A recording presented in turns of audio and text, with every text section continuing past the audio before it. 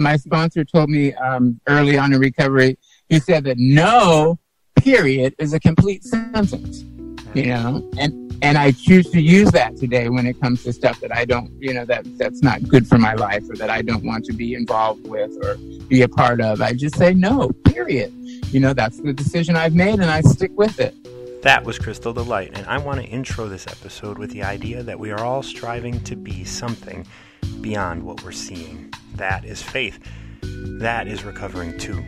Hello, I'm Martin John, your host for this, the Recover Yourself podcast. When I talk about recovering yourself, I'm not referring to recovering something you have previous knowledge of experiencing. I'm talking about recovering the God within you. The God that you were the moment of your conception, that spark of unique life and divinity. We walk around this planet thinking we're only human, as if that were true. We all know that there is a deeper connection and understanding of spirit, but because we can't see it, we often forget it's there.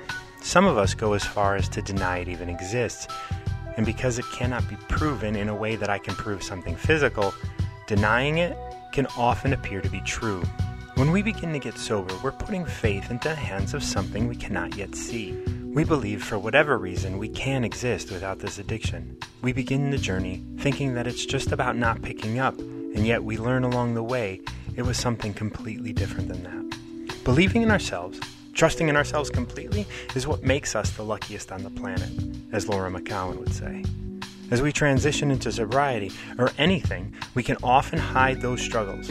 But as you'll see as I talk to Crystal, hiding isn't always an option. And as we already know, even if it is an option, it's never the one that's going to get the most out of us.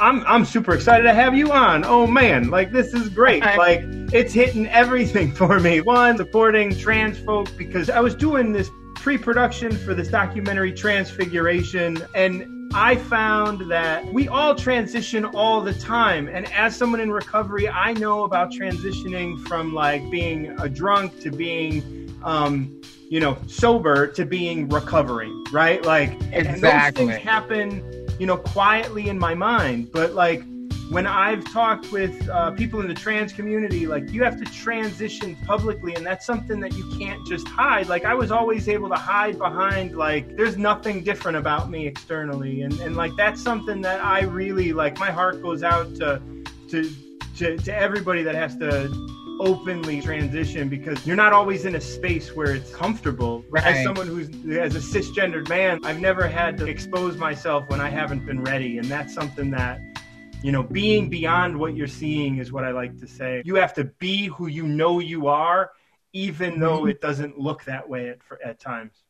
Right, absolutely. Because it comes from within. Like, you have to live from within instead of living on the outside. It has to come from within so that, it projects who you really truly are, Absolutely, absolutely. So, Crystal, thank you for being here. I'm excited to be here. So I like to always start with, how much time do you have?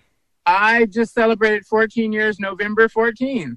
Nice. This is your golden anniversary. Right. That's beautiful, man. And so with 14 years, like what sorts of things are coming up now in your recovery that you're having to face for the first time, or that you're facing in a new way, or what's going on with you? Yeah, every day is a challenge, in recovery, but, I can get through it today because, I've got the tools and support that I need, to manage my life manageably. Yeah, absolutely. In the rooms, there is some magic that happens that I haven't experienced outside. Mm-hmm. Yeah, definitely. It's the whole program is a magical experience. Absolutely. And so what are some things that that tipped you off that your life is now more magical, let's say? You know what? Like it says, like in the first year of my sobriety, because I was determined to get through the 12 steps like super quickly, because I just wanted to see if it worked.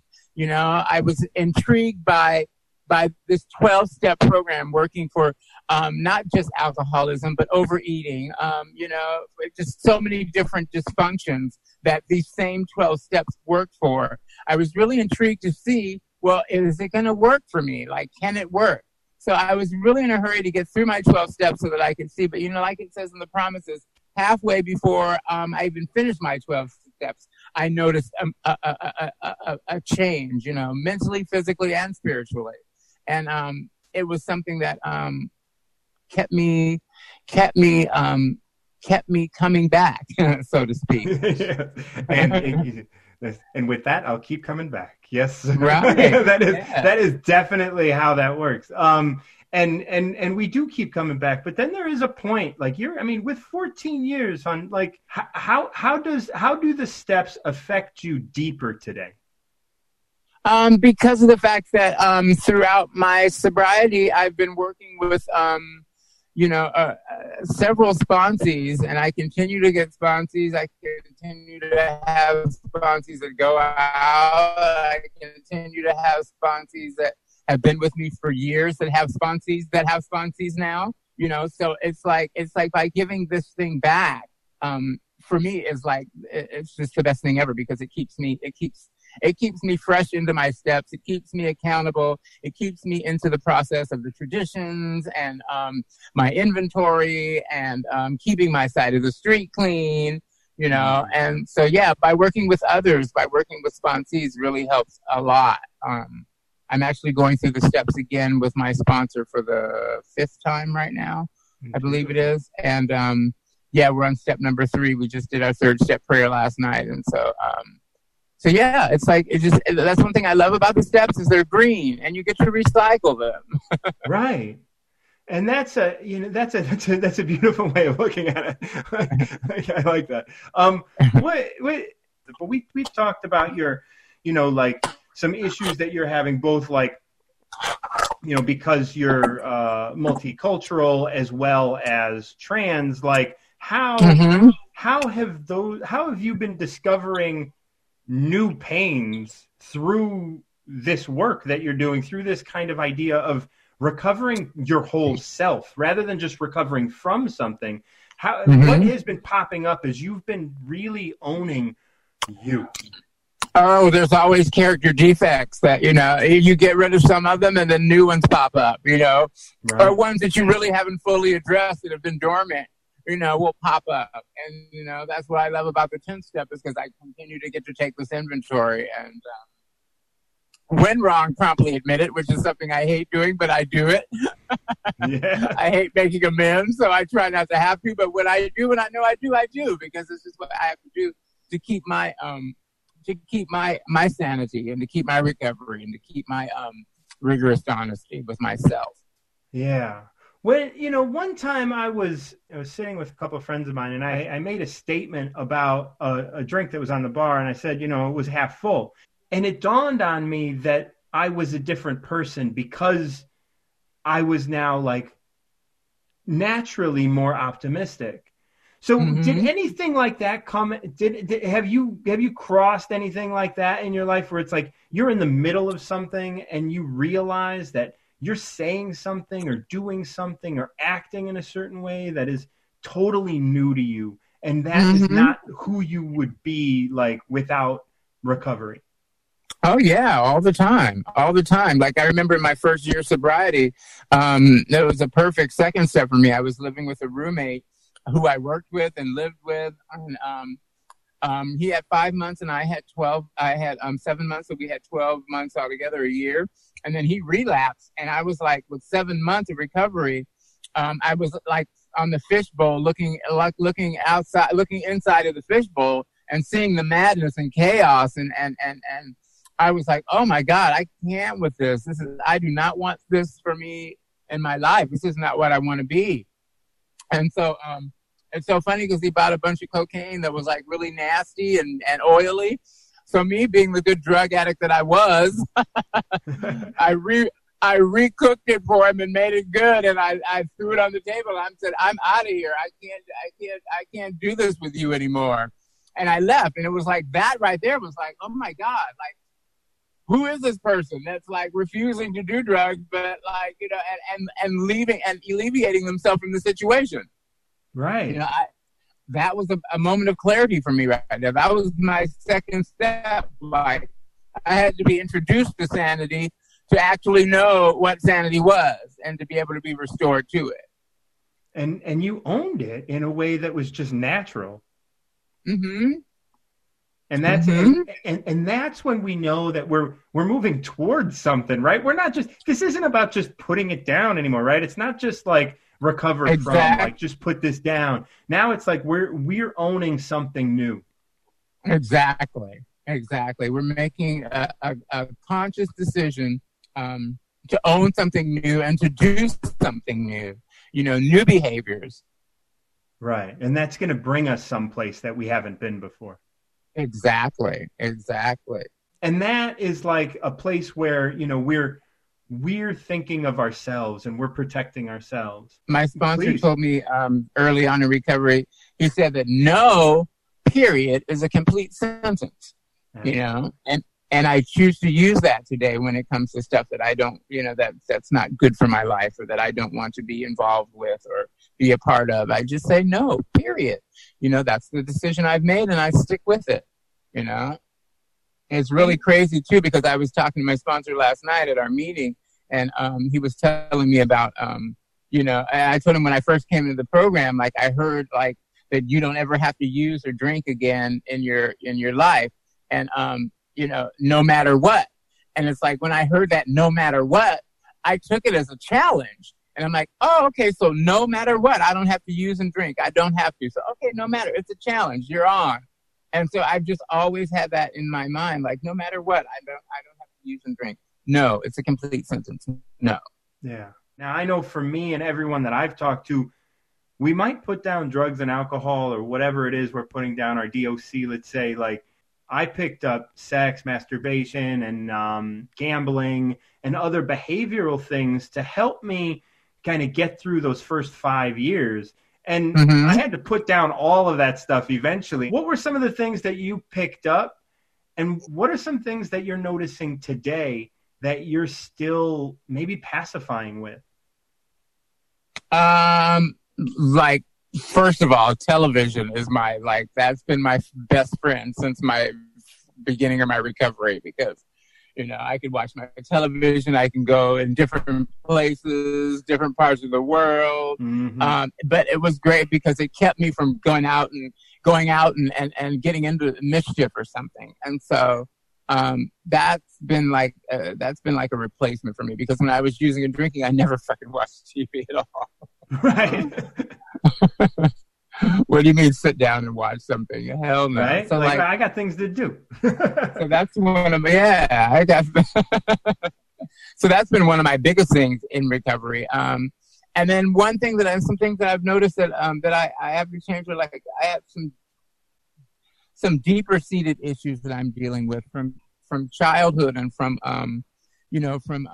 abuse that I've gone through during addiction, physical abuse that I've gone through during addiction. And right. So those are things I'm actually addressing and working on today, like to get past. And those are real important things to kind of face, right? And those are hard. Mm-hmm.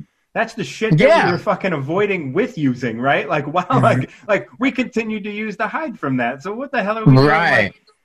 Right. And now, like, looking at that is really owning who we are and finding out how strong we are. Right. And, the biggest thing about, looking at your own inventory and being rigorously honest with yourself and your own inventory is that, you have to, first there has to be an element of acceptance, because if I don't accept what's happened, whether it be good, bad, or indifferent, then there's no way I'm going to be able to move on and change that, Right. Yeah, we have to, I mean, I do workshops and I talk to people about trauma, and like those trauma memories, like, live in the body, and to be able to get rid of those, it's not about logically understanding where they came from, because we can logically understand where that shit comes from all over the place, but that doesn't get us beyond it. Right.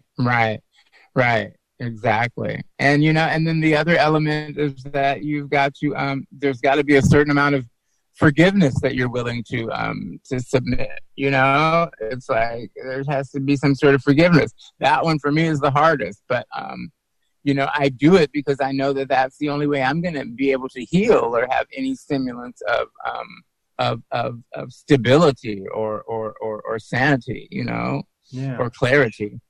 How do you face forgiveness? What are some things that you have been able to become comfortable with in terms of forgiving either others or yourself?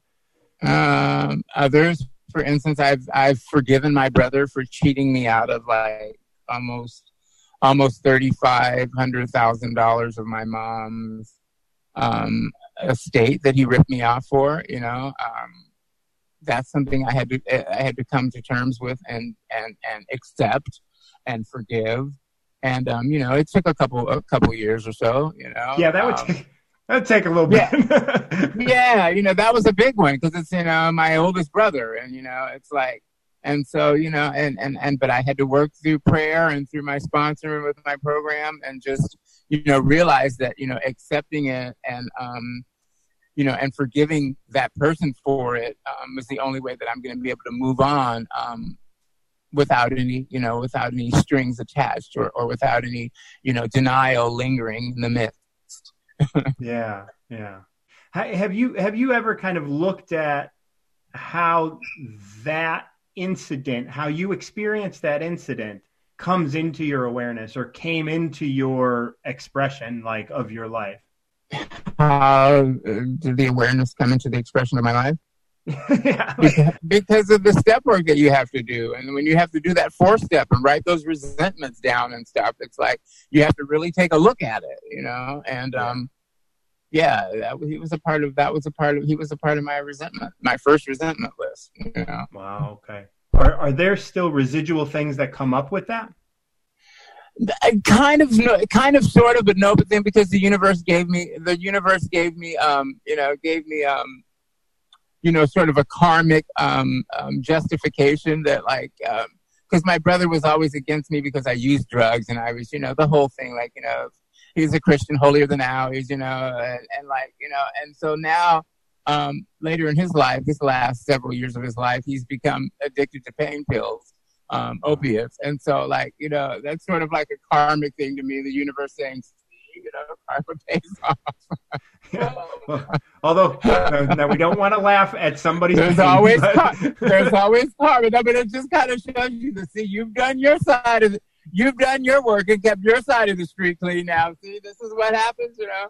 But even at that point, I still had to reach out to him and say, you know what? I understand what you're going through completely. And if you need to talk to me at any particular time or you just want someone to talk to, I'm here for you. That's another step that's big. You know, that's another step that's, you know, big and something that I've learned by working the steps that, you know, I've still got to be of service, you know. Absolutely. And especially to someone that really, like, no matter how much has, you know, how much water's gone under the bridge or whatever, like, he's still your brother. Right. Exactly. You know? And like, to see a family member hurt in addiction, like, you know, like, he's addicted not because of the drug, but because of his life. Mm-hmm. Mm-hmm. You know, like, that was all of us, right? And yeah, absolutely. And he is so unhappy, and he thought that, you know, he may have thought, like, ripping you off was going to help him be happy. You know, whatever it was, exactly. You know, and that's a thing that, like, so many people believe, like, you not having and me taking from you is going to make me happy. And the thing is like, we've learned because of our steps or because of the rooms or because of the experiences that we've had that, like, we got to give it back. We have to give it back in order to keep it. That's for sure. So, and I know you got sponsees and stuff, but how, like you, now you're a performer. Yeah. How, like, my guess is you're around drugs and alcohol every day. Uh-huh. How does that, where does that put you in terms of, like, on the front line of where people are facing their addictions?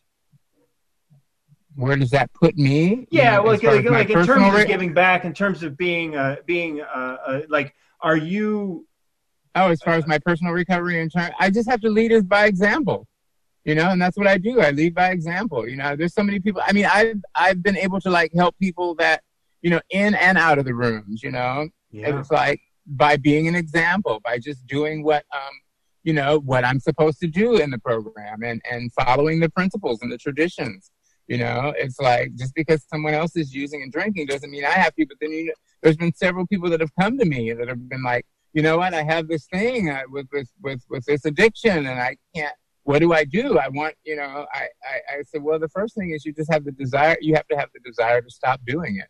And if you have that desire to stop doing it, then that's a big step right there. And, then you just get into the program, and start working a program. I honestly believe in my heart of hearts, I honestly believe that every human being should have to do a 12-step, at least go through the 12 steps one time in their life, in order to maintain life or just stay on this earth. I really do. I mean, if that were to be the case, do you know how fabulous this world would be? That's right. Like how much better? Be a high school course. It should be. I'm serious. Absolutely. One full year and it should be like juniors because they're the worst. Exactly. They're the most impressionable. Yep. And then they're going to be seniors, and then they'll be. A friend of mine sent me a text the other day, and she said, "You don't want to always meet people where they're at. You might want to meet them where they want to be." Mm-hmm. And that's like yourself, right? Like going out and meeting people where you're at because you're not judging them. Mm-hmm. Exactly. Yes. And that was a beautiful little thing. Right. So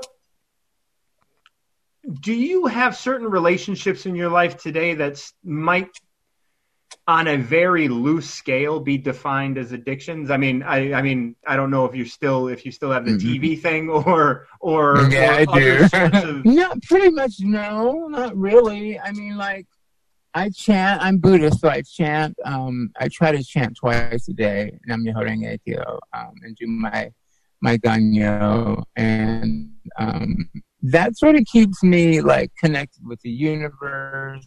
It keeps me pretty grounded, so that I'm not anxious. And I also deal with this, I also deal with, with depression and anxiety and such like that. And I have to take medications for that, which I take responsibly today.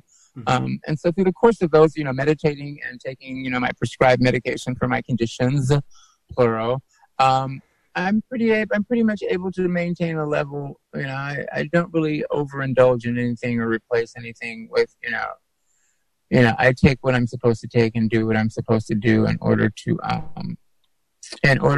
maintain, stability and be grounded and yeah.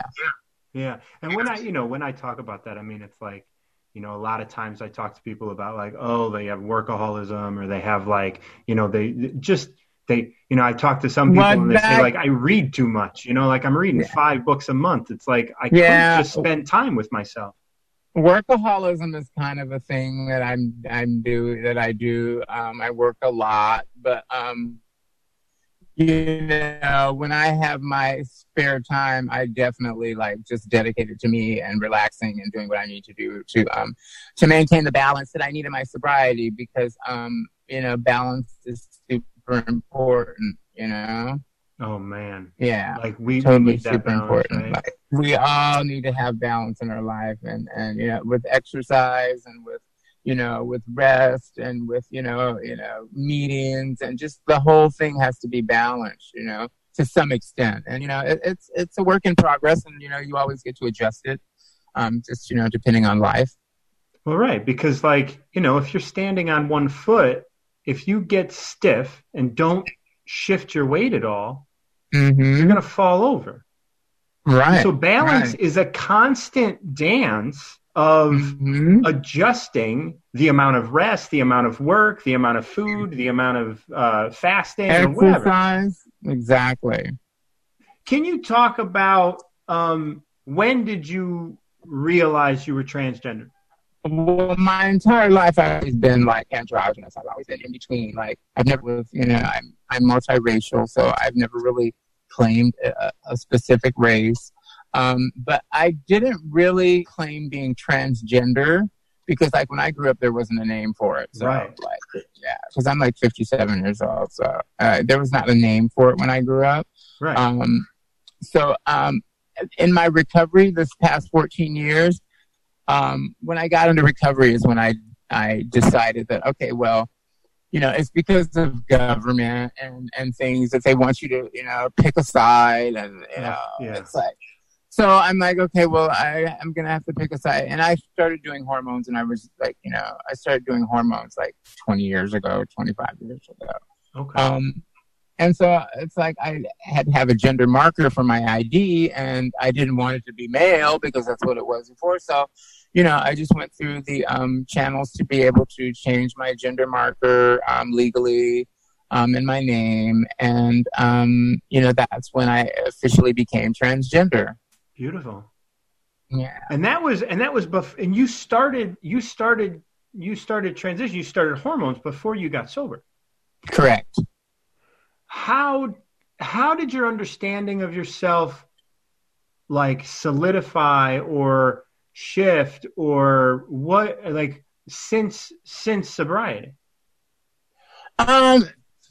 Just the fact that like I just had to I had to fall under a label, and so like that's I just sort of accepted trans, and and this last couple decades, especially this last decade, it's become more of a movement, and it's become more visualized and accepted. So yeah, but it's like it's just I'm always going to be a spirit having a human experience, and that spirit that I am does not have a gender, does not have a race. This is just for mankind and for government, so that they can put some sort of, they can put some sort of name. They can put you in some motherfucking box. That's a box, and so they can put some name to you, or then they put you in a box, and but I'm still a spirit having a human experience, and that's never going to change. That's right, and you're a hell of a spirit, I'll tell you what. So that's beautiful because like that's what. Like for me, I project as male, I identify as male, but I love all of the female like qualities of my mind and my body and all of the things that I identify as female within me. And not a lot of people can have that conversation, especially, just cisgender dudes, right. And so like just having being able to have a conversation about like, okay, well, none of us are 100% one thing, right? Of anything, right? Absolutely. I'm not 100% addict, and I'm not 100% recovered, but it's important to be in the gray of all things. Like again, right? I like the gray because it's in between, and it's like, and it is the balance, like you said. Yeah, totally. Yeah, and that's why I've always in between. That's where I'm most comfortable, is in between. Right. We're not just 100% like flesh. We are 100% people, 100% spirit. We are two 100% things, and we could embrace the body completely, which is what we did when we were addicts. And then when we stepped away, we were able to understand that we are bigger than this, and we are more important than just our body. Right, absolutely. So in terms of your higher power and your spirit and yourself and that relationship, where is the, like, I don't know, like where, I don't know what the question is. I want to have a conversation about that spirit having a human experience and then sobriety or understanding the self in a deeper way. It's, I've always felt more like a spirit. I've always been spiritual, even when as a kid, I could remember I've always been spiritual. And so that's been like sort of my guide throughout this whole process and transition through drugs and alcohol and everything. And it's really weird because the God or the higher power, the God that I grew up with was not the one I eventually chose as my representative. You know, and fortunately through the program, I've been able to create a God of my own understanding, or a higher power of my own understanding. And it's amazing because, like, I know that my higher power today has my back. And it's really super amazing because, like, I had a relationship with this higher power before I even identified it. Like, even during my drug addiction and alcohol and carrying on, like, for 30 years straight. Like, I'm hardcore. There was something that kept me and sustained me from like detrimental harm, and that was my higher power. I just didn't know what it was, or I couldn't identify it until I got into the program and realized, oh, my higher powers had my back the entire time, you know, and wants me to succeed, and wants me to prosper, and wants me to be the best that I can. You know, and wants me to be loving and be able to give back and have something to offer to mankind, you know, in this world, you know, in this level of my life. Our higher power is not something you can write down and pass on to the next person. Mm-mm. And it may not be something that you grew up with, you know, a higher power or a Lord or a God that you grew up with, because, like, no. That's the beauty about this program, is that we get to create that. It gives us the ability to do that. That's why I'm saying this program and these 12 steps are so magical, because it just gives you so much insight to spirituality and to, like, you know, and to just how to live and be, you know, a phenomenal person, a phenomenal spirit, you know? Yeah, there is.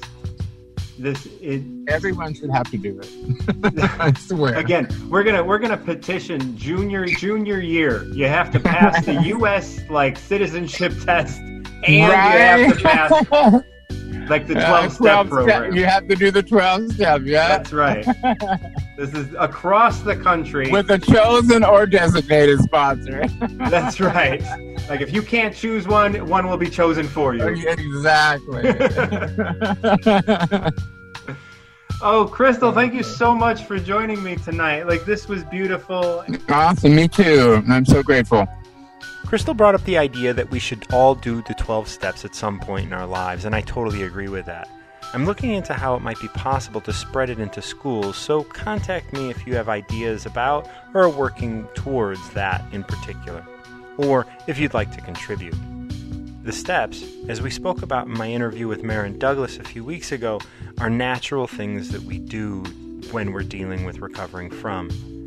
But with all the unnatural things we've surrounded ourselves with in this life, it's really hard to decipher or to trust ourselves in that process. Crystal is a performer in LA and is part of the fashion house Cosmos Glam Squad, and you can find links to everything Crystal is doing in the description. Consider heading over to Anchor.fm and supporting this podcast. I would also love to hear from you, so comments and criticisms and suggestions are all welcome. You can leave me a voicemail message on the podcast's homepage on Anchor. If you are someone in long-term recovery and would like to be on the show, reach out to me through my website or on social media. Please rate and review this podcast wherever you listen, and tell your friends about the difference between recovering from and recovering to. What we're doing here doesn't have to stay here. We want to spread this message far and wide because it's going to help each and every one of us. Once again, this is the Recover Yourself podcast, and I'm your host, Martin John. Until next time, keep recovering yourself.